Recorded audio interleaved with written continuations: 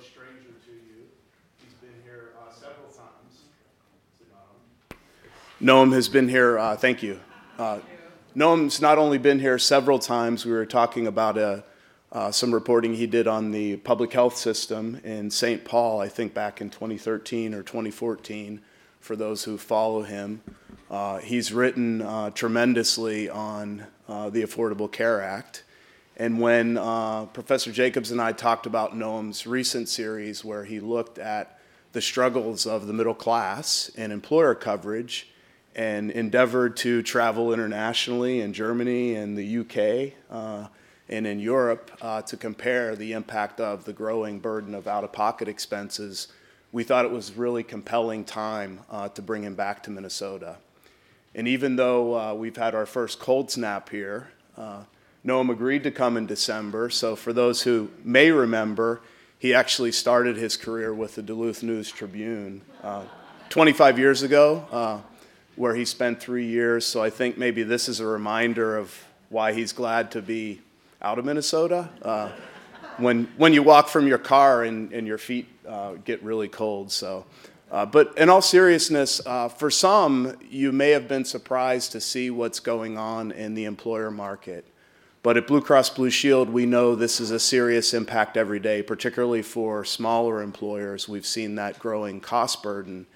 And even though as premium trend has moderated some, the result of that is to push up deductibles, coinsurance, and the out-of-pocket spending that's really impacting, I think, the heart of the middle class. So when we think about median income, that threshold that half of us are below and half of us are above, those in and around median income, as Noam chronicled and he's going to discuss, are really feeling the growing burden of those out-of-pocket costs that have risen rapidly in an effort to hold down and moderate that premium trend.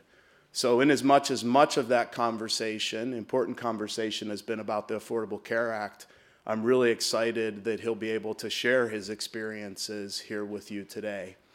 And when we think about the Affordable Care Act, the employer market, it's not lost on me as a health policy geek that experience is really across all markets.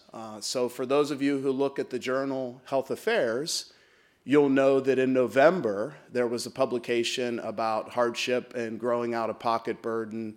And one of the things that was written about in there was an analysis that found 53% of Medicare beneficiaries had a problem paying a serious medical bill. So when we think about employer group coverage, generally we think that's good coverage. We think about Medicare, that's good coverage.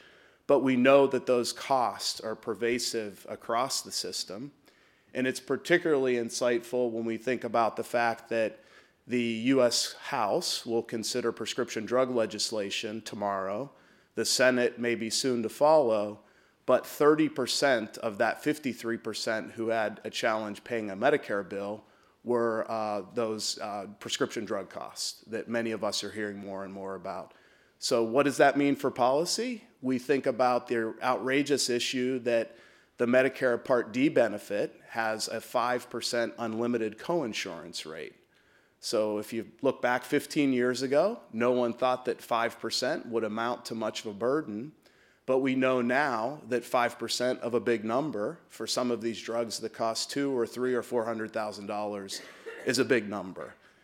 So in as much as we think about the stories that Noam has been able to tell and that we're going to hear about today and the impact in the United States, I'm also very excited for Noam to share some of the experiences and things that he learned from some of those foreign countries. We were talking earlier, for example, about Germany and the standard for effectiveness review that drugs have to undergo in Germany, very different than the United States, where it only has to be shown to be as effective as an existing drug, and then it's really price line in reverse because it's name the price from the pharmaceutical company. So I've said more than I probably should.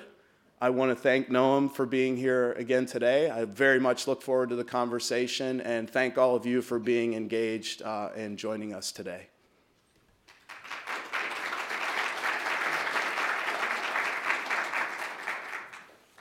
Thank you. Thank you very much, Scott, for the kind introduction. It is actually very nice to be back in Minnesota, notwithstanding the temperature outside. And as Scott mentioned, my first job was at the Duluth News Tribune 25 years ago. And in fact, I still remember probably the biggest story during my time at the Duluth News Tribune was the day that the lowest temperature was recorded, at least at that point, in Minnesota, up on the Iron Range. And there was a heated dispute between the town of Embarrass and the town of Tower about which town actually recorded the lowest temperature. And I'm sure they're still talking about that up on the range. I see some heads nodding here, so maybe people down here remember it as well. But on a more serious note, I am going to talk to you about something considerably more consequential than the temperature outside, and something that, admittedly, it is hard, I think, for us to discuss, ironically, given the incredible amount of attention that is getting sucked up by that little political fight back in Washington about impeachment. But as all of you know, as Scott indicated, as he knows, something very profound and disturbing is happening in American healthcare, and specifically with American health insurance. And I'm going to tell you a little bit about some of the work that we've done to look at that at the LA Times over the last year. But I'm going to start with a story. I'm going to tell you about someone named Wendy Matney. And Wendy is 39 years old. I met her in Bristol, Tennessee, which is a town in the northeast corner of the state that, among other things, claims to be the birthplace of country music. And Wendy lives in a mobile home outside of Bristol with her husband, who has a job at Walmart, where he works at a distribution center down there. They have health insurance through her husband's job, but it is a high-deductible health plan. Unfortunately for Wendy also has epilepsy. And she has a form of epilepsy that doesn't respond to medication, which is not that uncommon. So she has frequent seizures. And if you've ever seen anybody with epilepsy have a seizure, it's a pretty scary thing to witness. And usually when people see someone have an epileptic attack, they call an ambulance.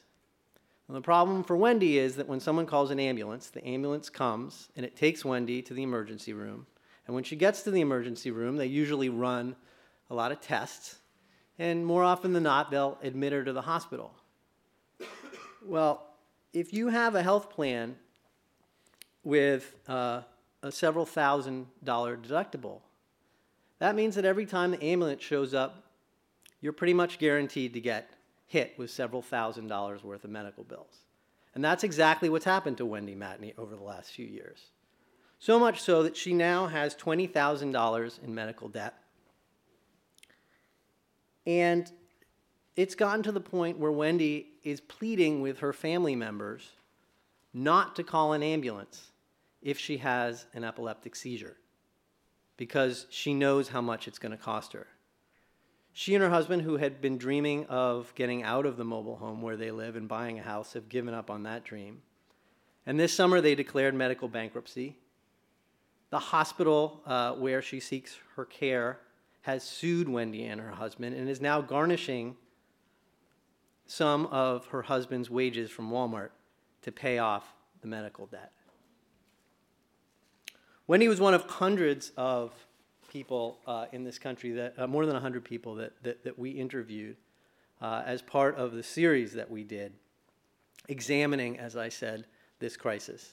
And these are people all over America. I've talked to people in Minnesota, in California, in the South, in the Northeast, people making $25,000, $30,000 a year, people making $100,000 plus a year, because all of them are wrestling with the impact of, as I said, this dramatic transformation of health insurance in the United States over the last 10 or 15 years.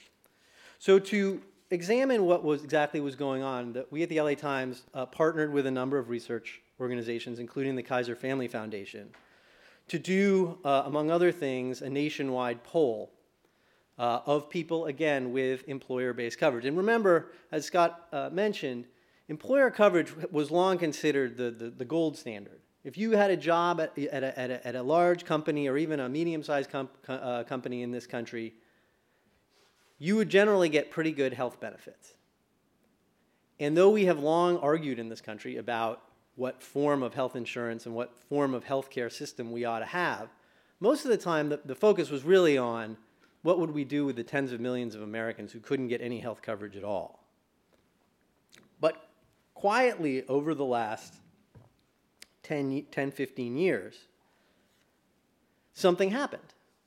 The kind of health insurance that Americans could get at work became something that covered most of people's medical costs, to something that routinely imposed deductibles of $1,000, $2,000, even $5,000 or $10,000.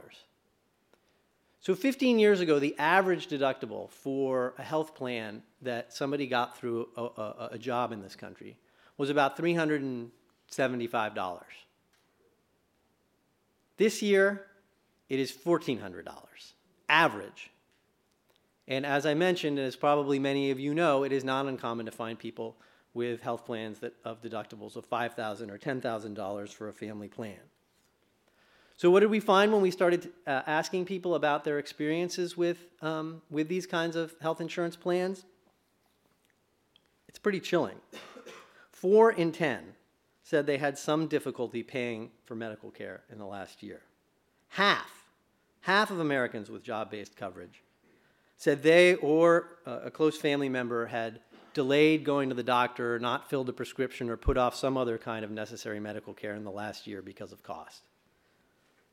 1 in 5 said healthcare costs had eaten up all or most of their savings. And 1 in 6 Americans who get insurance through a job said they had had to make a difficult sacrifice in the previous year to pay for healthcare, such as cutting back on food, taking extra work, moving in with friends or family. And if someone in the household was sick with a chronic medical condition like diabetes, 1/3. These are not people who are uninsured. These are not people on Medicaid. These are people, middle-class Americans, who have jobs and have job-based insurance. Now, when we did this poll, we at the LA Times and the folks we were working with at the Kaiser Family Foundation were prepared for a certain amount of these kinds of stories. Anyone who's followed healthcare in this country knows the struggles that people have with medical bills. But one thing we did in the poll was give people an opportunity to fill in the blank, give us an example of what some of the difficult sacrifices that people had to make. And all of us our breath was taken away to see the kinds of things that people were saying. Someone said, I had to work 3 jobs at once, not paying a mortgage, avoid going to the doctor, ate like a bird sometimes, gone hungry. My kids didn't get a new bed to share. Some people talked about, and I found this actually in some ways the most disturbing, some people talked about, as parents, the heartache that they had even thinking about not taking a sick child to the doctor because they were afraid of how much it would cost. I talked to a lawyer in St. Paul, 6-figure household, who said, it made me hate myself as a parent to even think that way.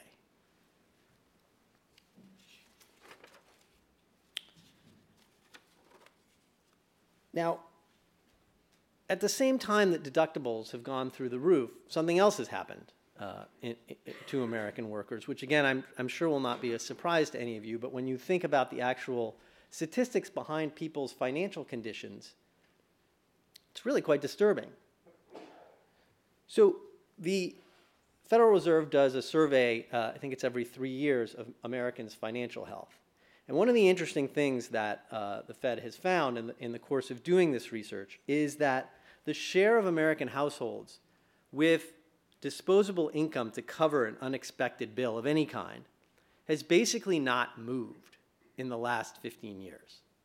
So through the Great Recession and now, going on 10 years of economic recovery, the share of Americans who can afford a $2,000 unexpected bill has not moved. Half of Americans don't have enough liquid assets or ready savings to cover a $2,000 bill.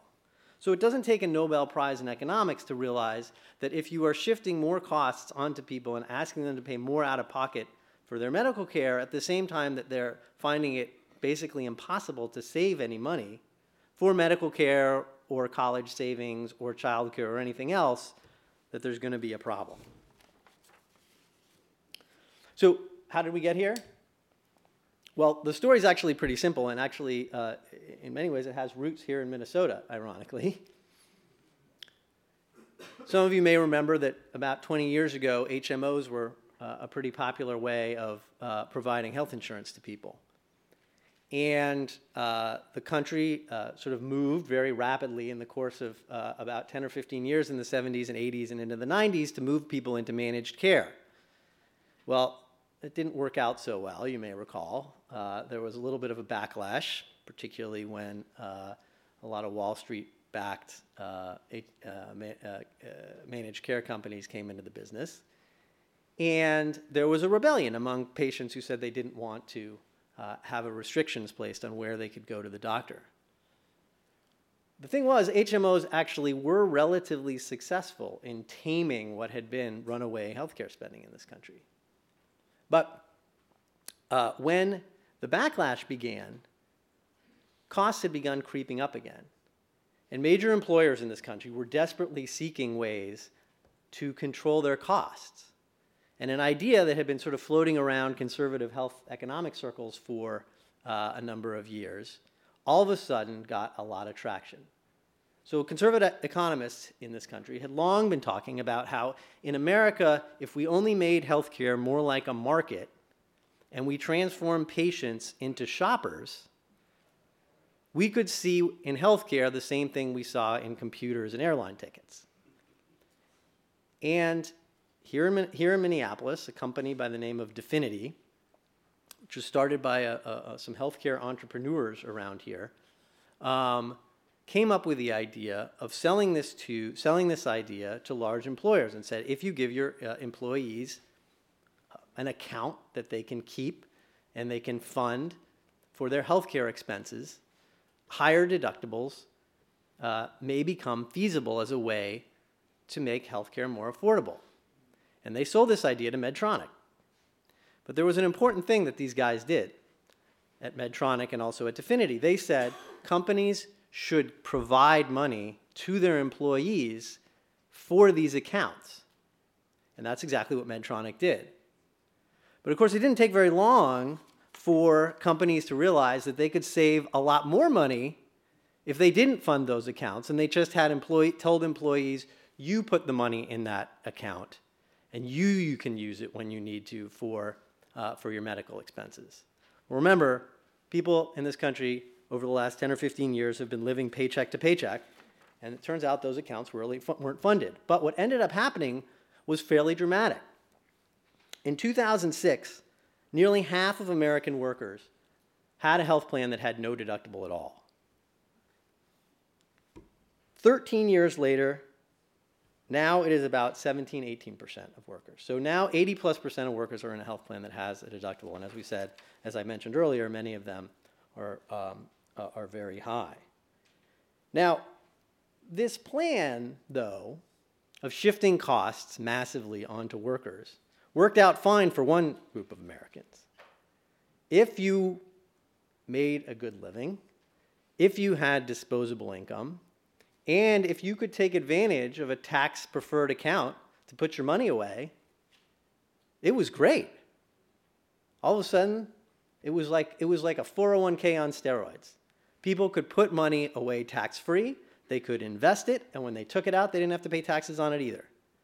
And lo and behold, if you look at the tax data, 20% of America, so tax filers who make up more than report more than $100,000 in earnings make about 20% of American taxpayers. They account for 70% of the money that's been put away into health savings accounts. The other promise that was made a member of this revolution of turning patients into shoppers? How'd that work out?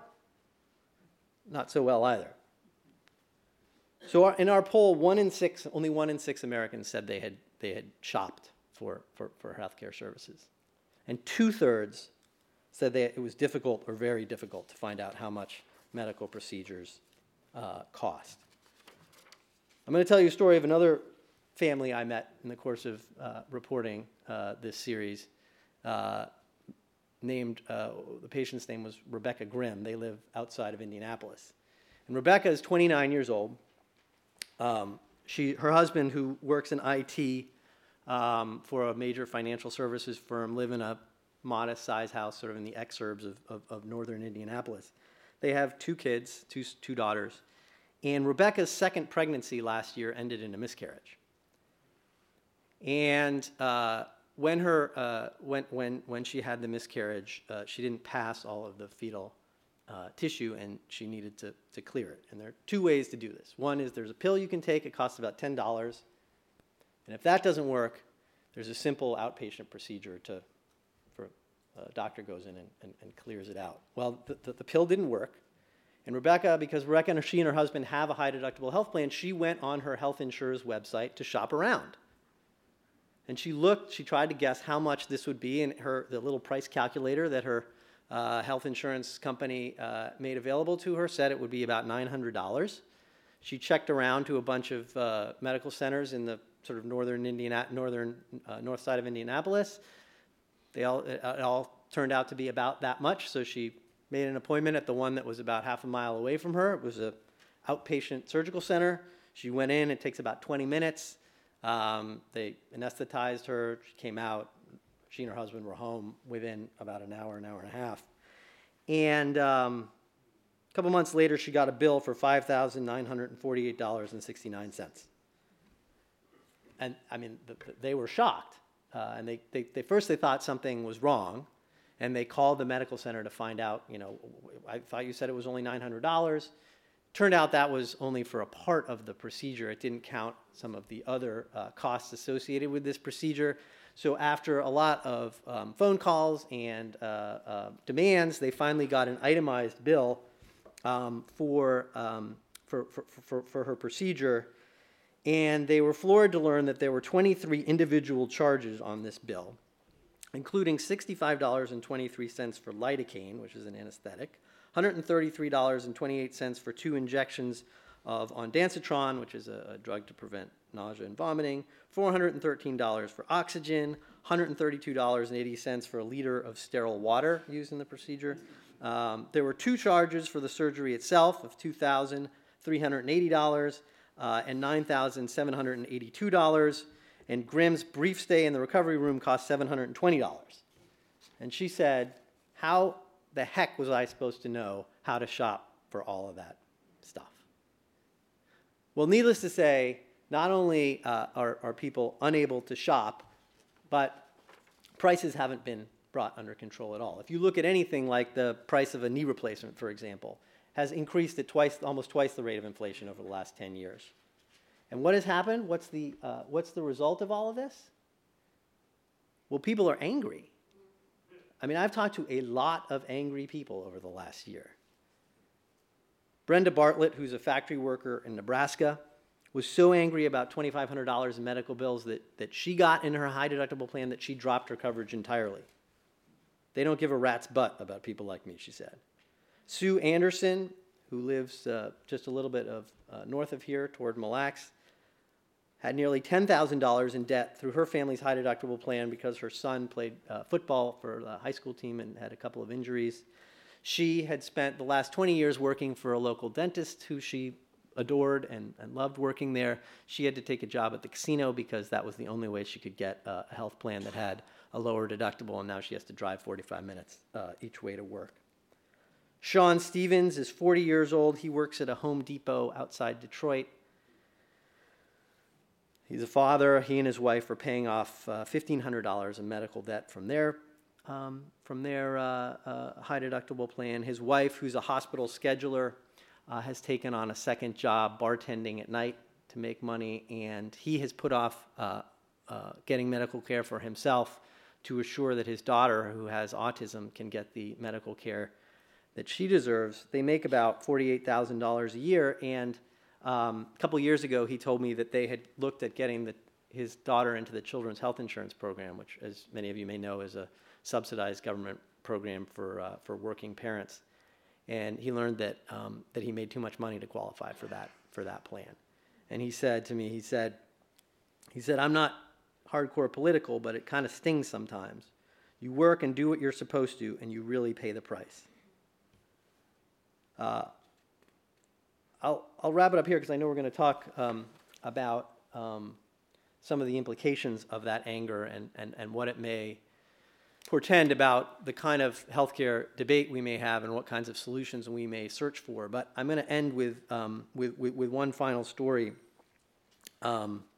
because I think it gets at sort of one of the real problems here, which is that we in this country, I think, for a long time believed that if you did what you were supposed to and you got a job, a good job with health insurance, that would protect you. And what we found, I think, in our reporting is that is no longer the case. And one of the most difficult visits I did over the last year was with the Mackin family, who lives outside of Kansas City. And the Mackins live in a small house in a working class suburb of Kansas City, and their youngest son of four, he's 4 kids, was born with a sort of constellation of incredibly complicated and difficult medical conditions. Bo Mackin, who's now 9 years old, is epileptic, he's diabetic, he gets chronic infections in his lungs, and he's had 53 surgeries in his life, spent more than 800 days in the hospital. And the day that I visited them outside of Kansas City was the day that a nurse comes to the house. Bo's got a little port here on his chest where he gets intravenous antibiotics. And the day that I was there, the nurse came and was trying to hook up the IV to give him the antibiotics. And his grandparents came over, and his dad, who's a sort of big strapping guy, his grandfather is a big strapping guy, who used to work for Hallmark, came over, and it was sort of his thing with his grandson to hold his grandson's hand while he went through this procedure, which is usually not particularly onerous. But on the day that I was there, the port wouldn't work. And the nurse kept jamming it, and Bo was getting more and more agitated and holding his mom's hand and pleading with his mother to make it stop.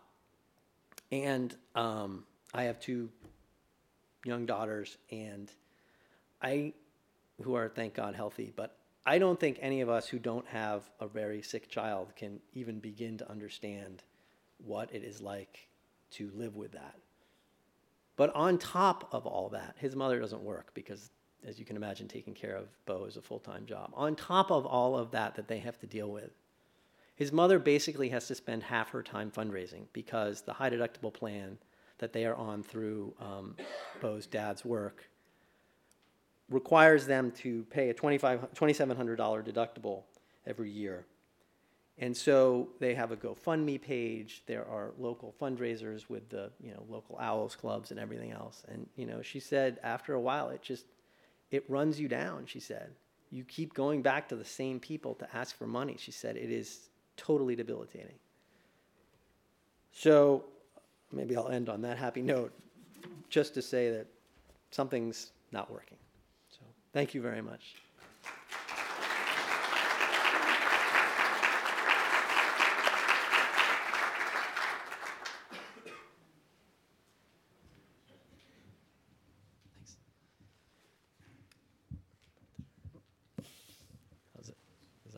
How's that?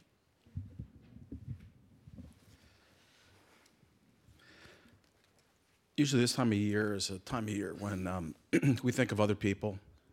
It's part of our traditions. And I can't think of a presentation that cuts more sharply to that empathy about what's going on. And as I read, I think almost all your stories over the last year, the word that kept coming to my mind was misery. Just misery of people going without food, living with healthcare problems that they cannot have cared for because they can't pay for it. You traveled, and you've written about this, in Europe, Germany, United Kingdom, and elsewhere. When you talk to Europeans and ask them about the cost and how they handled the cost and what impact it has, kinds of things that, as you report, are pretty everyday experiences now for millions of Americans. What was their reaction? So it's interesting. So I spent some time at a cancer clinic in Germany, at a family medical practice in the Netherlands, and at a clinic in the East End of London, and also a tertiary care hospital. I spent the day in an emergency room at King's College in London. And those three countries have very different healthcare systems from one another. People here probably are most familiar with the NHS as sort of the classic single-payer solution. Germany and Holland generally rely on private health insurance plans to cover people. But all of those countries put pretty strict limits on how much patients have to pay out of pocket. And so in every country, I would ask the patients that I was seeing, what brought you to the doctor today, and what were you most worried about? And people would say, I'm worried about this pain I have in my abdomen. I don't know what it is, or I'm taking this serious drug and I'm concerned about the side effects. You didn't hear people talk about money. And then I would ask them at the end, were you worried about how much this was going to cost you? And I was joking the other day that I might as well have asked them, how's your pet penguin? I mean, they looked at me like I was crazy, that this is just not conceivable that this would be, that this would even be in the realm of possibility. And I remember being in the emergency room at this hospital in London, where we're talking to this young couple who'd brought their, I think, 2-year-old daughter who'd cut her lip or her chin or something, and they were waiting to go see the physician in the emergency room. And he worked in retail or at a coffee shop or something, and he said, God, I hear what goes on in America with those kind of bills. I don't know what I would do. But for them, it was free.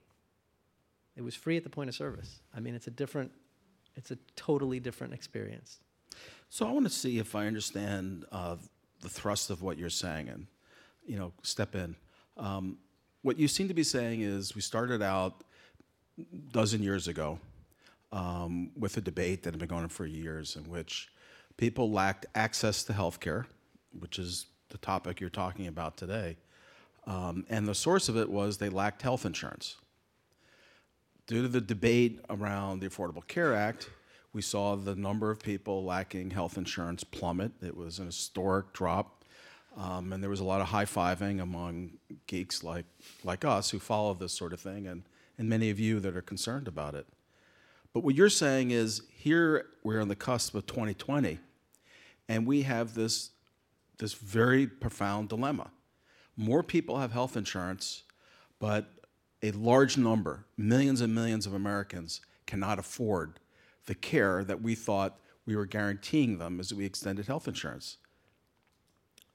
That's right. And I mean, I think the reason for that, which sort of on its face, as you suggest, sort of seems incomprehensible, is that we kind of have this unique system in which different people have different kinds of health insurance based on sort of where they live and what their income is and how old they are.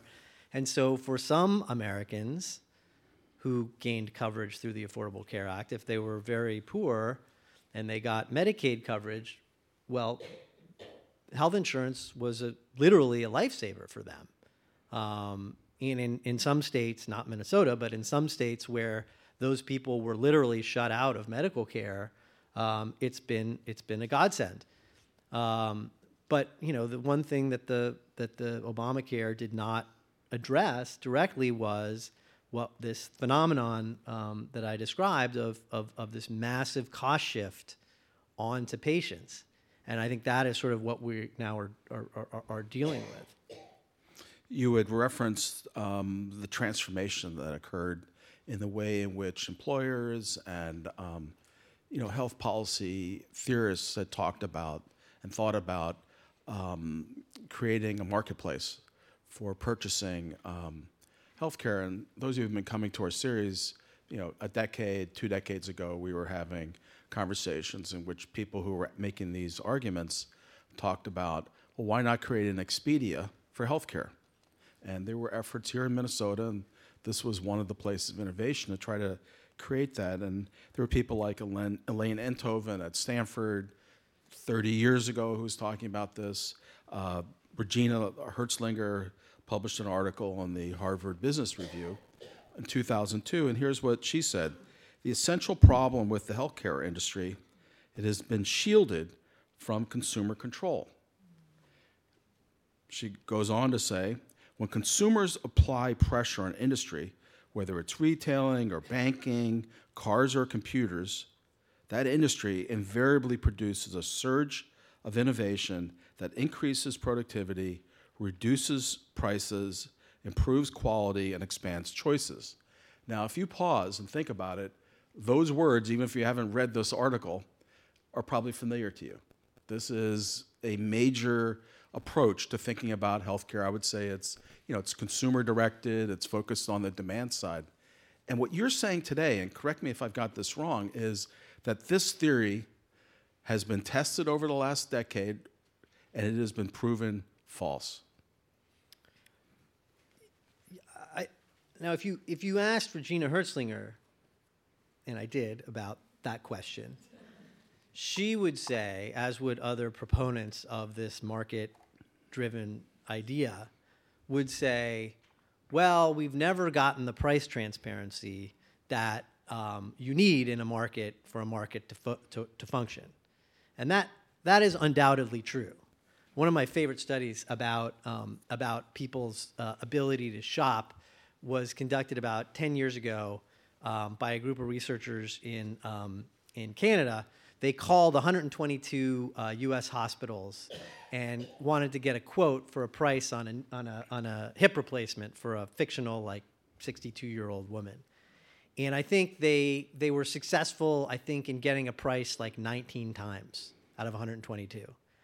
And then some other researchers repeated this a few years later, and they could only get a price 9 times. So clearly there is a transparency problem. But I think what our reporting and other research suggests is that even if there is price transparency, it's difficult for patients to shop for all but a few medical services. So, you could, an MRI, for example, is pretty easy to compare one thing to another. So people could conceivably call around and get different prices for an MRI.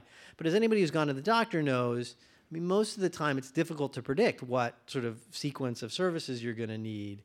And certainly if you're in the back of an ambulance, you're not in a position to do much shopping.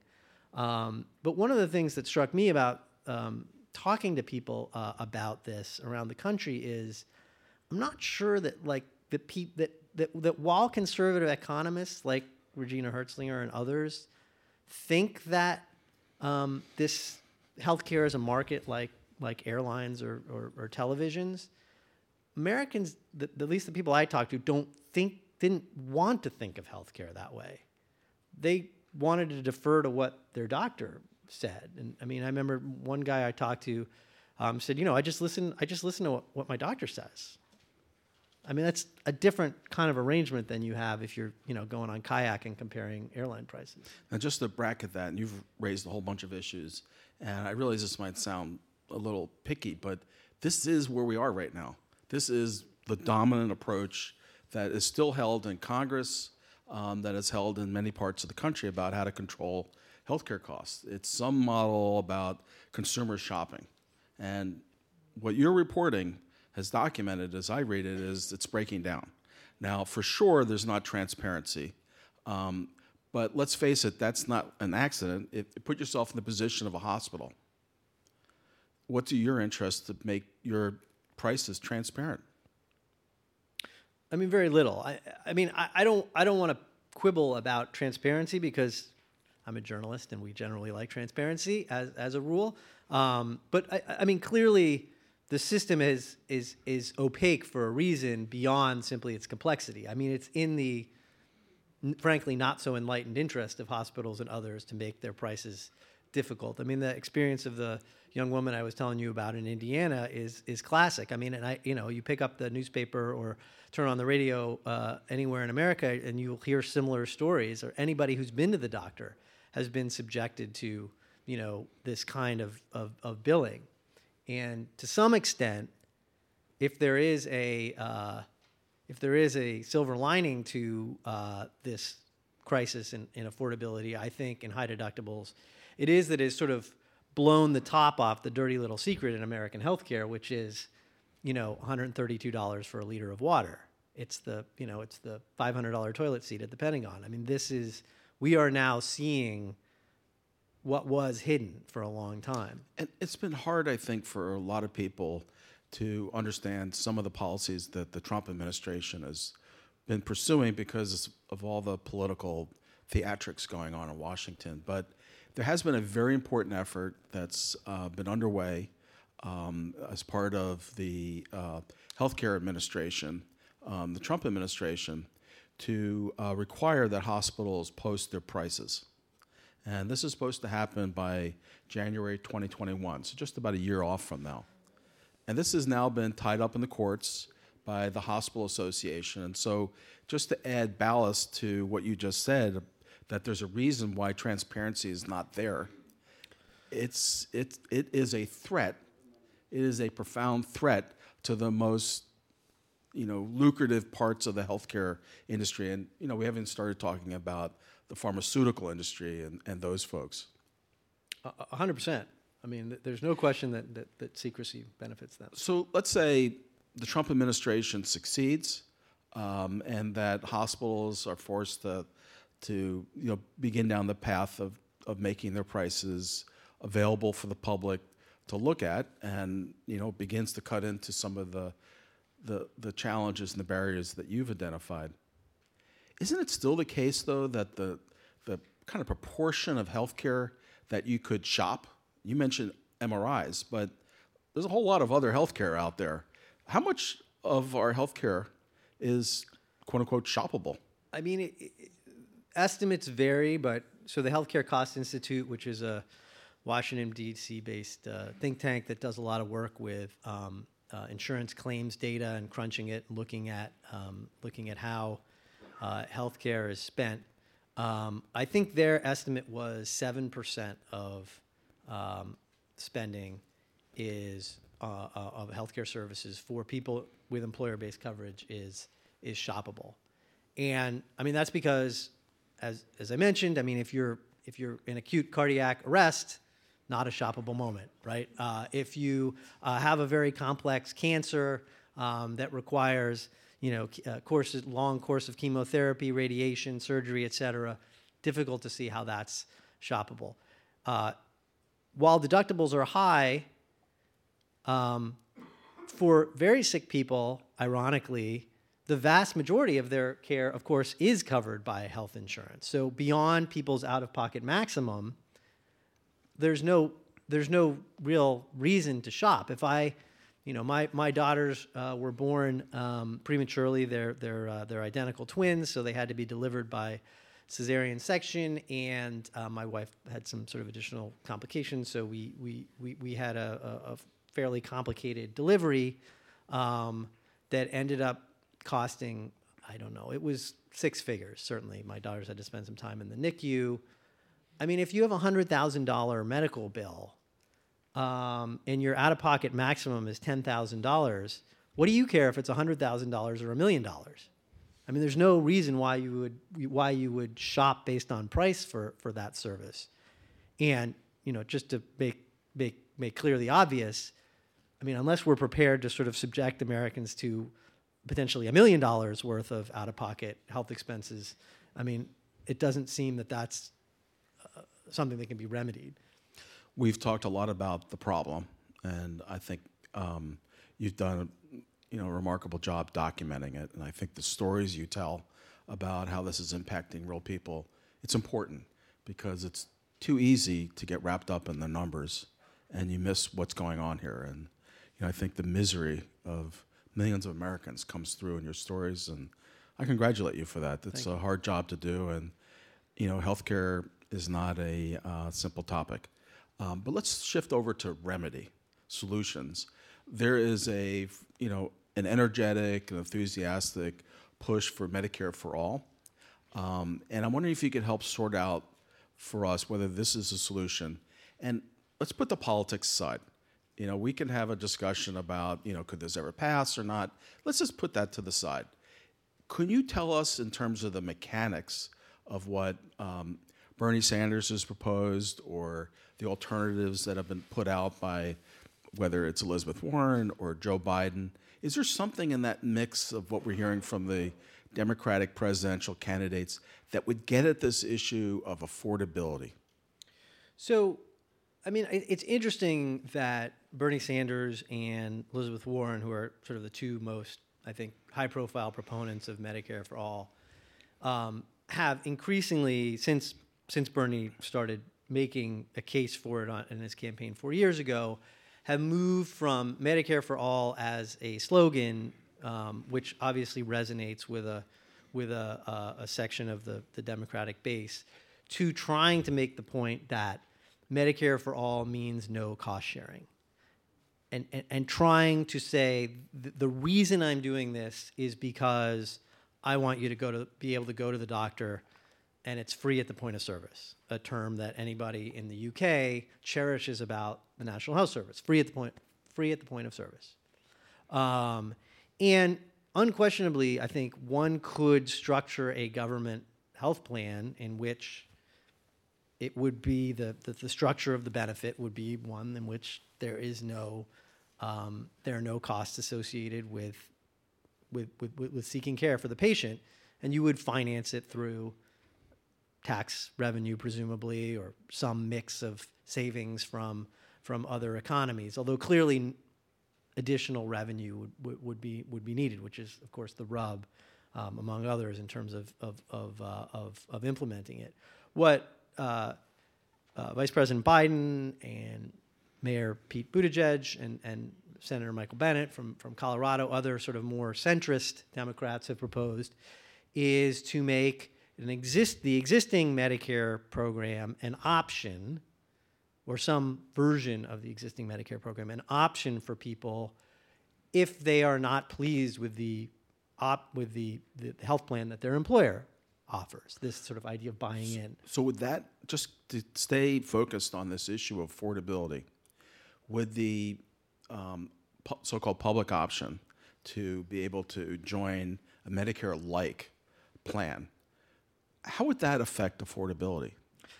Everything would depend on how that plan is structured. As Scott mentioned earlier, Medicare is not as generous a program as people may believe. I think most Medicare beneficiaries pay for a supplemental plan which covers the cost-sharing responsibilities. But if you don't have a supplemental plan in Medicare, you're going to face some pretty steep costs, and that's particularly true with prescription drugs if you don't have the right Part D benefit or if you're not signed up for a Medicare Advantage plan. So if it was just exactly like Medicare, it potentially would not be that much more protective. So just if I can capture the core of your point, the Democrats have, kind of a range of proposals from Medicare for all to this kind of public option in Medicare and essentially expanding out Obamacare in terms of the subsidies and some of the other programs. But whether or not that's going to tackle this affordability issue is an open question. We need to really get into the details to understand the impact on cost sharing, on premiums, on what's covered. Are people going to be fully covered, or is there going to be this continuing issue of underinsured people. So, I mean, I think, Was that a yes? yes, that is a yes. Okay. And it's a yes and. So yes, we haven't gotten into that.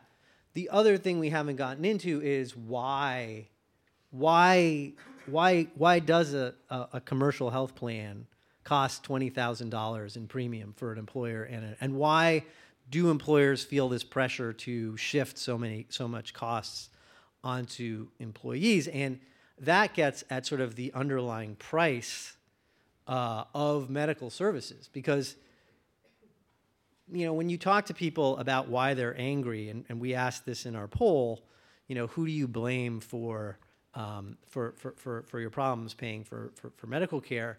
So health insurers, sorry Scott, are top of the list. People blame health insurers, which is not really fair in some respects, because health insurers are just passing on the costs of what hospitals and doctors and pharmaceutical companies and device makers charge. And so the "and" part, I guess, of my answer is to say we don't know what the health plan is going to look like, the Medicare for All, the Medicare Light, whatever. We also don't know how that plan would actually address the underlying drivers of cost. So this is another key feature of what we're talking about. We talked about the problem. We started to talk about some of the solutions. And to go a deeper level, we have focused so far on the demand side, right? That whole idea of skin in the game and shopping, that's about all of us being consumers, and somehow our shopping decisions are going to impact the doctors and hospitals and the drug manufacturers. The other approach, and it's a very different approach, is to look at the supply of services and care and equipment and just on down the list. And one idea that you see all over Europe, you must have run into it when you were traveling in Europe, is the idea of regulating prices. Is this a crazy, radical socialist idea that Adam Smith country of United Kingdom has hatched? Well, if it is, everybody else does it, and they must be crazy, because we're the only people who don't regulate the price of medical care. I mean, we Is that true? Among Western, I'm thinking of Medicare, because Medicare. Well, yes, we do it in some contexts. In the commercial market, we don't do it. We do it in Medicare. We do it in Medicaid. We set prices. Look, we do it in utilities, right? I mean, the price of power is regulated in this country, even though they're private providers of electricity. So everybody else does it in one way or another. If you're in the UK, the government sets the price. If you're in Germany, where you have private health insurers who do negotiate with hospitals and doctors and pharmaceutical companies to set the price, there are mechanisms in place that make it a little bit less of the Wild West. It's much more transparent. There's a uniform price that's agreed to for all services. So clearly that is one strategy. Can I share one other story about sort of the power of price in the system? So the last story in our series, which I'm hoping will come out sometime in the next week or so, looks at a labor union in Boston, Unite Here Local 26, which represents hotel workers in the city. And Local 26 has about 4,000, 5,000 members. They have their own health plan, as a lot of unions do. And they were on the verge of going bankrupt a few years ago because the price of medical care in Boston is off the charts. It's one of the most expensive medical markets in the country. There's, as you know, a lot of Harvard hospitals that charge a lot. They get patients from all over the world. Their prices are very high. And they were so concerned about the impact on the plan that they went to their administrator, the health insurer that they work with, and they said, help us here. And the first thing the health insurer said was, well, if you raise your cost sharing and you have more deductibles, you probably can make this more affordable to your workers. And the union said, we're not doing that. We are not shifting costs onto our members. Our members are making $10, $12 an hour. We're not going to do it. But what happens if we try to identify the most expensive hospitals and we target them and we say, what if we say you can't go for your care to the Mass General and the Brigham and Women's Hospital in Boston anymore? What would that do to the cost of our insurance? And so they ran all these numbers, and they came back and they figured out that if they removed Mass General, Brigham, and Boston Children's Hospital from the network of hospitals that their members could go to, they could save so much money. And bear in mind, they could also go to some pretty high-level, internationally renowned medical centers like Beth Israel Deaconess, Tufts, et cetera. They could save so much money, there would be no cost sharing. So they had to take this to their members, and they had a vote on it. And some of the members didn't want to give up going to these world-renowned hospitals. But they voted 2/3 to 1/3 to back this plan. And simply by removing the most high-priced places for medical care, they saved so much money that all medical care is free at the point of service for their members, except for $100 if you go to the emergency room, which is waived if you get admitted for a real emergency. They pay $1 for generics, $12 per specialty drug. And on top of that, there was so much additional savings that they were able to plow it back into wages. And the hourly wage for a housekeeper in Boston went from, I'm not going to remember the exact numbers, but it went up 30% in over 4 years. That's the power of price in our medical system. That's a pretty good story. Thanks. Is it being adopted in other cities? Well, so the challenge, of course, is that there was a trade-off. Yeah. There was a trade-off, and Right. that the members couldn't go to Mass General anymore. And so this gets back to what I was mentioning earlier with the lessons learned from the HMO backlash, which is you have to be very careful about cutting off people's choices, because that traditionally has been the value that Americans cherish most in healthcare. So just to kind of continue this list of different ideas on the supply side, and particularly looking at prices, you've got Nancy Pelosi, who's introducing a prescription drug cost control legislation tomorrow, and their idea is to force the pharmaceutical companies, like some countries abroad, to demonstrate that the drug that they're introducing produces better outcomes. Senator Grassley, a Republican from the state of Iowa, has been working in a very diligent way, as has been his history, with Democrats. Bipartisanship. It's real.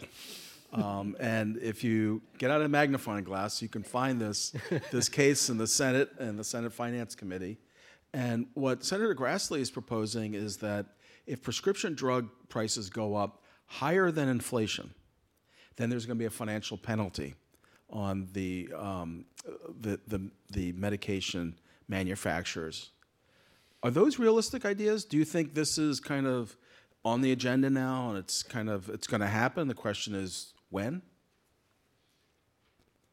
I don't know. Honestly, I don't know. I mean, I think clearly. So it's not a situation where we're just flummoxed. There are no ideas out there. Correct. There are ideas out there. You've mentioned what is happening in Boston. There's a kind of a more liberal idea that Nancy Pelosi is proposing.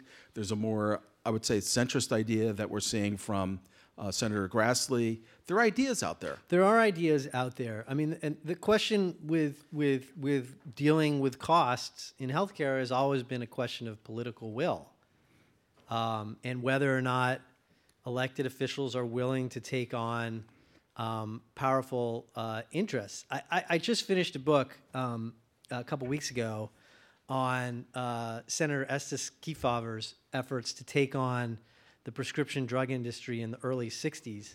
And as many of you may know, Senator Kefauver sort of was known as a crusading lawmaker, took on organized crime, and he was outraged in the late 50s and early 60s by the behavior of the prescription drug industry that was paying doctors to shovel out their prescription drugs, was dumping loads of advertising into the Journal of the American Medical Association and other publications, and was engaged in all this backroom dealing with other drug makers to extend patents and so forth. Does that sound a little bit familiar?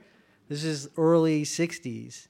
And in the end, the legislation that Senator Kefauver successfully got to President Kennedy's desk and that was signed made some really, really trailblazing changes to the way the FDA regulated prescription drugs, made it easier, for example, for the FDA to remove drugs that were dangerous.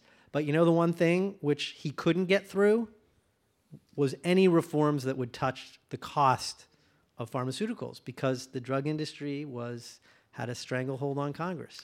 We're running out of time, so I want to make sure I get to more of the questions that our friends here in the audience have given us. So one question is, we haven't talked about it, why not make choices about healthcare quality that delivers and healthcare services that don't deliver? And I was thinking about this question, and here would be the example that comes to mind. You traveled to Britain and took a look at the National Health Service. In the National Health Service, there is a kind of mindset that this is a system. If you say no to a certain type of services in one area, you can take that money and put it into another area. Let's say you give birth, every new mom is going to have a nurse coming to her house for several months, once a week. And I can say as a father, having a new baby in the house was terrifying because you don't get trained. And in England, you get someone who's coming to your house. But on the other side, they made a decision that advanced end-stage renal disease was very expensive, and it did not produce long-term and positive life quality changes. And so they've scaled back that. So is that also an option in America, that we could really get into these decisions about areas of healthcare that maybe we're not willing to pay for? So this is a question that I think advocates of Medicare for All have not sort of wrestled with directly. So we as a society have been rationing healthcare for decades. We just do it irrationally, and so therefore we don't really keep track of it, right? I mean, people who didn't have health insurance were rationing their health care, and we were okay with that. We tolerated that level of rationing. Now, by imposing very high deductibles on people, we are forcing people to ration their own health care, and they're not getting drugs that they need or what have you. As soon as you have a government system in which everything is covered by the government, every decision about what is and is not covered becomes a political decision, and that is certainly the case in the UK, where when a prescription drug is not cleared for use in people over 75 years old, it becomes a major story on the front page of the Times of London, and everybody hops up and down about it. It's also true that other countries deal with these trade-offs more directly than we do. And when you visit a hospital, I don't know if you've done this in your time in the UK, but recently. But when you visit a hospital in the National Health Service in England, there are still wards. I mean, we American patients would not tolerate the conditions that most Britons put up with going to the hospital. We're now used to getting nice private rooms. And they're lovely, and the hospitals that we go to have beautiful marble lobbies. A lot of them have water features, and this is what we expect from our hospitals. Well, there's a cost associated with that. There are trade-offs for everybody. There are trade-offs in the UK. There are trade-offs for us. We're running out of time, so we're going to do a lightning round here. Okay. And so I'm going to go like this, meaning shorten the answer. Okay. Another question from the audience. What could be done for the people who you've reported on who've been financially ruined? Well, unfortunately, charity has become the de facto way of solving this. You said charity? Charity. Okay, I think that says it all. Next question. How much could we save with getting better control over fraud, ridiculous hospital costs, outrageous surgeries and procedures, and defensive medicine? Would that solve the problem that you're reporting on? Yes and no. There is an enormous amount of fraud. That probably is not enough to make a $20,000 insurance policy cost $10,000. But it would have an effect. I think more promising are models that take the good lessons from managed care to disincentivize the excessive use of very high-priced hospital services when they're not necessary, not as a form of rationing, but as a form of better managing the kind of care that people need. I've got two last questions. One question, it's a little pointed, which is, how do you know what you're reporting? There's, I think this questioner has just got some doubts about some of your strong statements about consumer-driven model and just wants to know, why are you so confident? What is it that has led you to some of these conclusions that you're offering today? Well, I'm the son of a surgeon, and the surgeon's credo is often wrong but never in doubt. I think that's... So, we've done. I will say we did a lot of research before we did these stories. In addition to the poll we did, as I said, we worked with two think tanks to crunch a lot of data.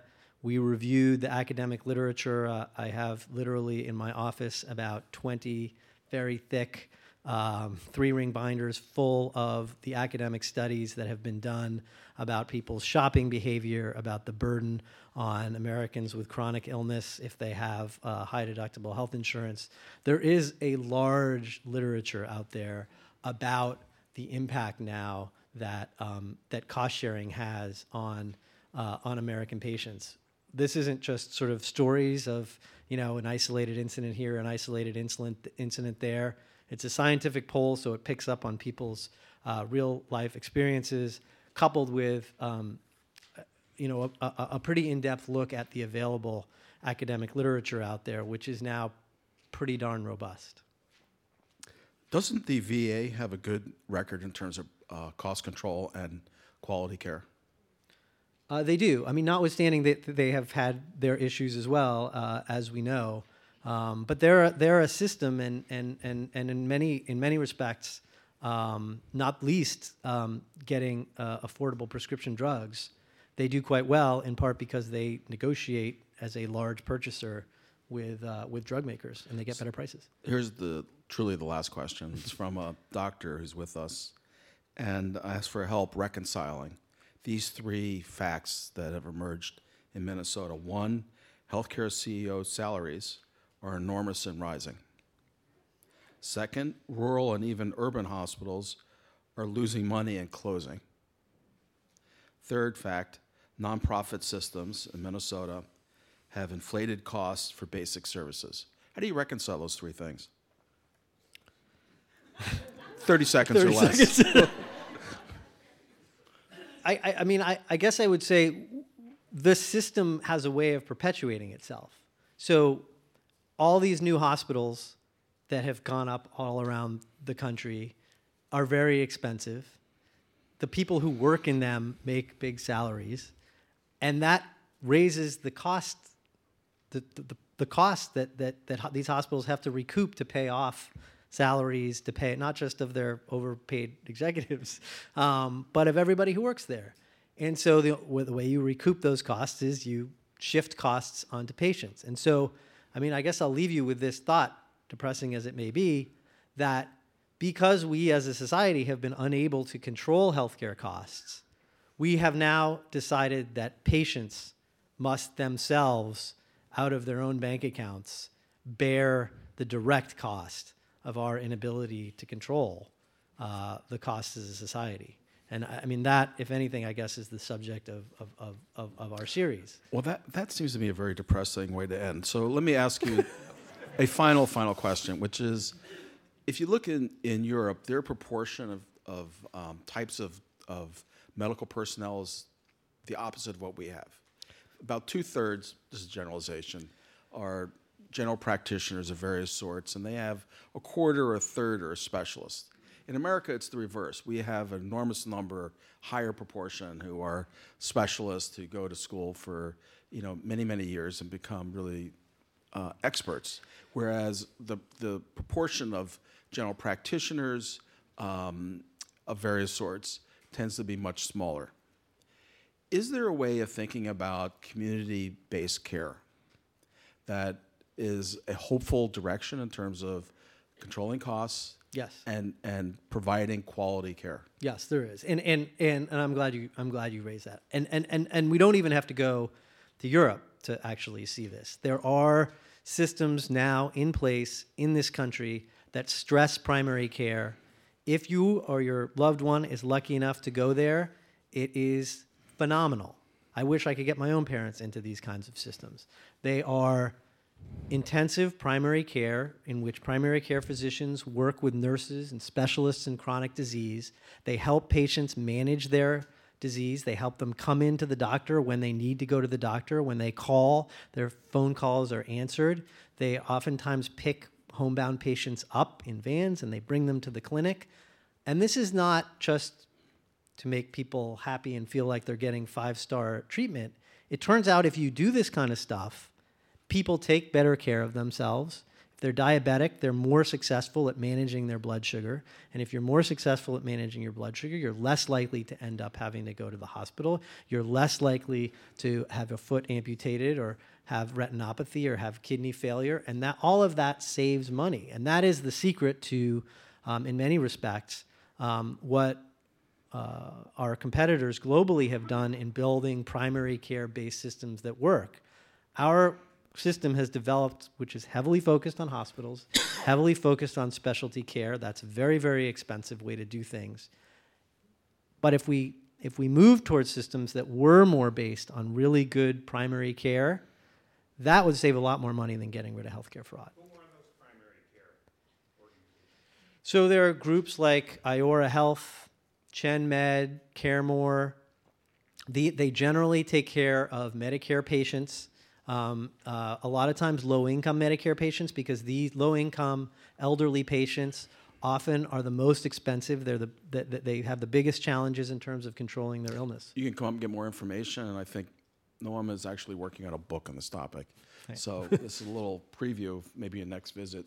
I want to wrap up. First, I want to just let you know, if you like this program, we've got an incredible 2020 coming up.